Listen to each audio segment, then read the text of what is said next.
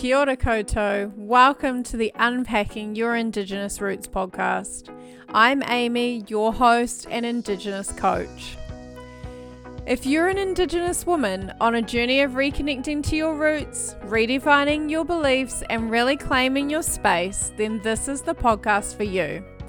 Each episode, I'll share with you real-life experiences and self-coaching strategies that will support you to navigate your world when it comes to things like identity, belonging, reconnection, and potential. So get comfy, grab your journal, and get ready to unpack your Indigenous roots. No mai hara mai, let's get into it. Tēnā koutou katoa. E mihi ana kia koutou katoa, no mai, hoki mai ki te Unpacking Your Indigenous Roots podcast. Welcome back. Thank you so much for listening in. Today I want to talk to you about a topic that is close to my heart, and it is the topic of reclaiming our language and that journey that we go on when we choose to reconnect and we choose to relearn or learn our reo, our language. It's a journey that I've been on over the last couple of years, and it is one that I am sure so many of you are familiar with because it comes with a whole lot of emotions, a whole lot of mindset challenges, and a whole lot more. So sharing with you today my reo journey and what that's been like in the hope that it inspires you to perhaps take a step on your own reo journey, or perhaps it might support you to feel like you can keep going because like I said, so many things pop up along these journeys and it can be really challenging, it can be really tough, and I want it to not be that way for you. Because we here are all about unpacking your Indigenous roots, reconnecting, finding that sense of belonging, finding that sense of connection. And a part of that comes with knowing your language or having a connection to your language. So settle in, let's get started on today's kōrero. I want to take you right back actually, to my dad's generation. My dad, who was of the generation that te reo was taken from them, right? That they were not allowed to learn te reo in school, his language. And so right then and there is a trauma. There is a milestone in my intergenerational pathway that has shaped the way that I have been brought up and the way that I have been connected to or not connected to my reo. My dad was of that generation that had Pākehā names, had English names, where his parents had to choose pathways, right? Choose to either resist or choose to fit in and choose to allow their children the path of least resistance. And that's the pathway that my grandparents chose. The path of least resistance, which meant English names, which meant fitting into the mold, doing what was expected in society at that time. And so I am a wholehearted believer that everyone does the best that they can in the circumstances that they have. So I feel no ill faith or any disappointment or anything like that with the scenario, because it is what shaped us to be who we are today. And I do, like I said, I wholeheartedly believe that they made the best decisions that they could at the time. And potentially, had I been in their situation, I'm sure I would make similar decisions with what I had, with what I knew. And the gift of hindsight is always a really wonderful thing, isn't it? But it's not always something that we have. So knowing that this is the generation that my dad comes from, it's only fair to say that it impacted the way that I entered this world and the way that I connected with my language. And it wasn't really until high school, I think, that I remember, might have been earlier on, but high school was a period of time that I remember having a connection and being in a space where we were supported to be Māori in a Māori way. We spent time in the marae each morning as part of our morning group. I can't even remember what it was called, homeroom or something like that. And so that was sort of my first real structured way of being in a te ao Māori space. But it wasn't embedded, because as soon as I left high school, I very quickly went straight back to what I guess was considered the norm, which was not having it in my day-to-day life. And so that looked like stepping into spaces, into workplaces, and just embracing who I was as a Pākehā. Embracing what it meant to speak English, embracing what it meant to not speak te reo correctly. Just a lifestyle of really choosing to look the other way, choosing not to go down that path of what felt scary, what felt fearful, what also felt alone, that the majority weren't down that pathway, and very much caring about what other people thought. And it wasn't until I left the corporate world and I went out on my own as a self-employed coach that I started to unpack my identity and knowing a little bit more about who I am and what that looks like. And that was when I started to do the reconnection work. And part of reconnection work is part of reconnecting with your reo, with your language. And so for me, it looked like naturally finding myself in spaces working with people who did speak the reo correctly, who pronounced place names correctly. And I look back now and I just think, wow, I can't believe how, I guess, naive I was at the time, or scared, or afraid to be who I was, who I am, who I truly am. There was a real fear there of standing out as sounding like someone different, of being someone different. And I just didn't want that at the time. And so anyway, I stepped into the space of working with people who did speak the language and who did encourage it. And what I know is very important in your reo journey is that you need to be surrounded by people who support your journey, because what you're embarking on is so much more than just learning a language. You're embarking on a journey of allowing yourself to be a learner, allowing yourself to not know all the answers, allowing yourself to make mistakes and to come out the other side as something more. So here I was in this space, in this workspace of connecting with people who were supporting me on that journey, who were nudging me along in the most kindest, gentlest way, but ultimately allowing me to take those steps. And I got to a stage where I'd built up the confidence to be able to enroll in a course with Te Wānanga o Aotearoa to learn te reo Māori. And there's an uncomfortable feeling that goes with this idea that we have to go to a tertiary institute to learn our language, because it feels like something that we should already have. It feels like something that we shouldn't have to learn in an education setting.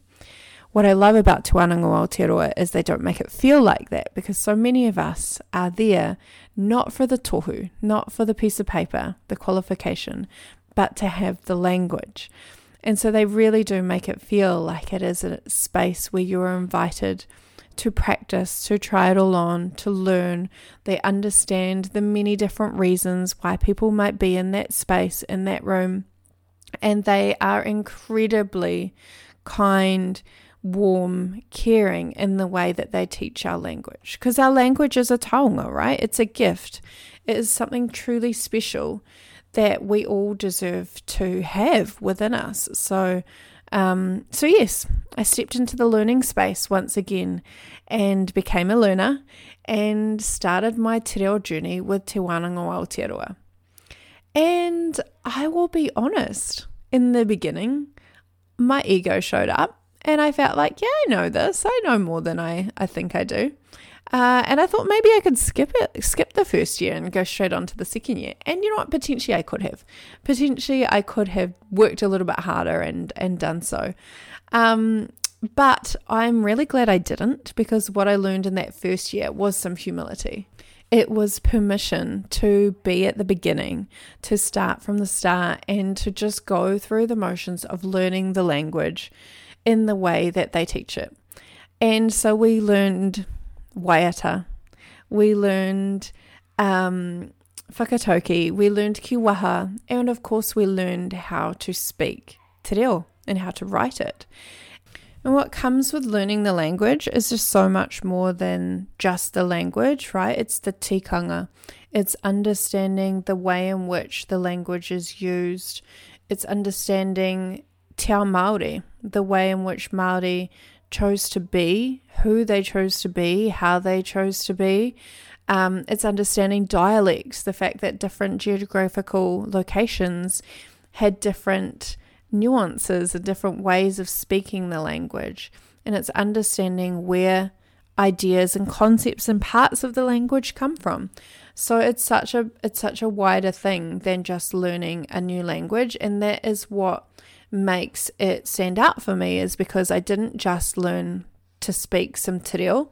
I've learned who I am as a part of that journey. I've really learned to discover what makes me me when I think about myself as being Māori. I've learned to understand why we use pepeha to introduce ourselves, and not just, remember the words that I say, but understanding why I'm saying it the way I'm saying it, and understanding how we might use those words to introduce someone else, and in a unique and individual way. Now let's talk about some of the pitfalls of learning your language for the first time, or relearning your language, because there are pitfalls. There are things that are really challenging.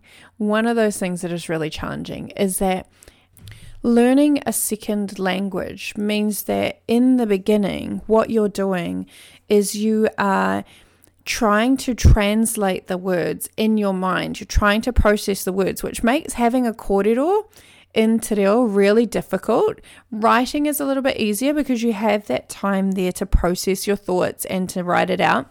But having a kōrero means actually hearing what's being said to you, translating that in your mind, articulating a response, translating the response, and then verbalizing the response to the other person. And this is all something that a natural speaker in any language would just inherently do, right? You know the language. But when you're learning a second language, when you're learning a language for the first time, there is that internal processing that goes on that takes a wee while. And I have not yet passed the stage when I'm through that, but I really look forward to the moment where I can respond unconsciously, where I'm not trying to go through that process of translating both sides of the conversation before speaking and before responding, because that makes it so much more seamless in the way that we have a conversation with someone else. Another pitfall that I've found that's come up is that you really have to be using the language each and every day.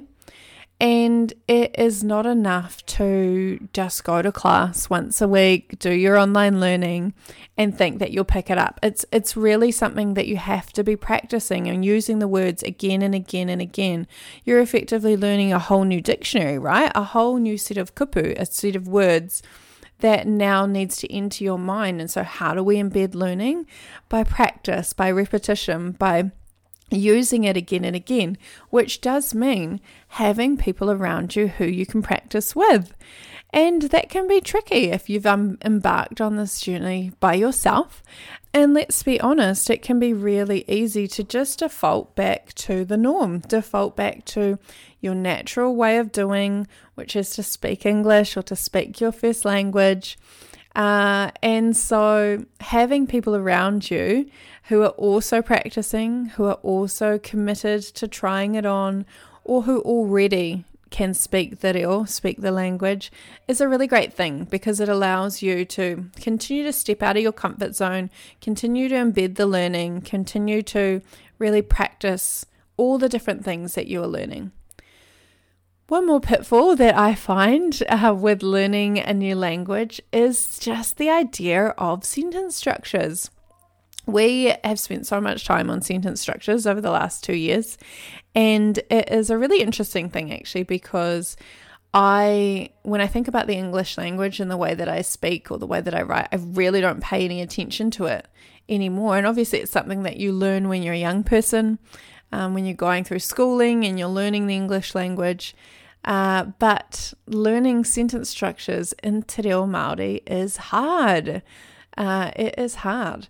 And it's just the idea that there are different words that mean different things or have different contexts, and we're just not used to them. So again, practicing, using the words, using the structures as much as possible, and knowing that as you get better at the language, from what I've seen, people start to abbreviate and people start to drop words off or start to use different words for different meanings. And this is so relevant for the English language too, right? We start to, I know here in New Zealand in particular, here in Aotearoa, we definitely have some ways of shortening our sentences or shortening our words to cut corners where we can. So I know that must happen in all languages too. Now here's what I don't want to see happen. I don't want to see people who are on their real journey feel discouraged or be put in a position of being discouraged because others make judgments on their efforts, on their learning. And do you know what? This comes from both sides. It comes from those who are not interested in learning your language, and it also comes from those who are already fluent. It can feel like you're getting judged from every which way to be perfect, to be right, and sometimes that judgment is so strong inside of you that you actually just don't try at all. I know for myself, before going to Te Wānanga o Aotearoa, before learning, that was a big thing that held me back, was the fear of being judged, not just by others who didn't speak the language, but also by those who do speak the language, because they are so well spoken, and I didn't want to be seen as making mistakes. If you know me well, you'll know that I jump all the way to perfectionism, so I wanted to be perfect at the language before I put myself out there. Now, what I know now is that we can't be perfect. We can't jump straight to perfection, not just with language, but with anything. And so the only way to go about it is to scuff our knees, which means turning down the volume on those voices of judgment or on those fears that we have in our head that others are judging the way that we're learning, judging the way that we're speaking or trying it all on, and turning up the volume of those who are supporting us, turning up the volume of celebrating the success of you reclaiming your language, learning your language, and being able to kōrero Māori, to speak in your own language, because it's such a really great gift to have. And so let's just talk a little about why. Why now? Why is it important for you to take this step if you haven't already, or if you're on that roller coaster already and you're wondering if it's something you want to stay on? One of my beautiful friends, Lizzie Dunn from Indy, shared in a pitch a few years back that every 2 weeks the world loses a language. That's a massive statistic, right? Every 2 weeks the world loses a language. This is why we need to learn our language. This is why we need to reclaim our language. And this is why we need to encourage those in Aotearoa, those around us, to step into that space and learn a little as well. Because we don't want Te Reo Māori to be one of those languages that is lost to the world. So if for nothing else, it's about holding on to the language for our future generations. It's about allowing your mokopuna, your legacy, your people ahead of you to have the opportunity to learn their language too. And it's about honouring our tupuna, honouring those who came before us for the decisions that they made and for the spaces that they were put in. It's about honouring them by upholding what it was that they wanted us to have, by bringing it back to life. And it's such a beautiful thing too. I just don't know what downside there could be to having a bilingual life, to having 2 languages in your life. It is a really beautiful thing to hear my tamariki speak te reo. I love that our girls are able to go through a bilingual pathway at school. Amelia has been in there for 2 years now and she's absolutely thriving. We can't wait for Maya to go through as well. And it is something that we really hope that they will hold on to. Unlike me, when I stepped out of schooling and I stepped into the workforce and I let it all go, I really hope that because we're embedding it in their life so young, a lot younger than I had it, that they will hold on to it and that they will see it for the gift that it is, and they will really see it as their strength and a part of their identity, a part of who they are and how they stand strong in this world. It's a part of what they can represent for themselves, for their people, for their tupuna, for their future generations. So if you need a why, that's a why. That's why I do it, for them. Perhaps it's for you, perhaps it's for your whānau, perhaps it's for your community. Whatever it is, I encourage you to take just one step. Go and find a group, go and find a community of people that you can learn alongside. Head over to Facebook, join some of those amazing Facebook groups with people like Hemi Kelly, who are supporting New Zealanders to learn one new kupu a day, one new Māori phrase a day. Check out people like Scotty Morrison and Stacey Morrison, who have some wonderful books out to teach you the basics of te reo Māori. Allow yourself to step into that space of being a learner, trying it all on, scuffing your knees, because it's for the betterment of the people in our country.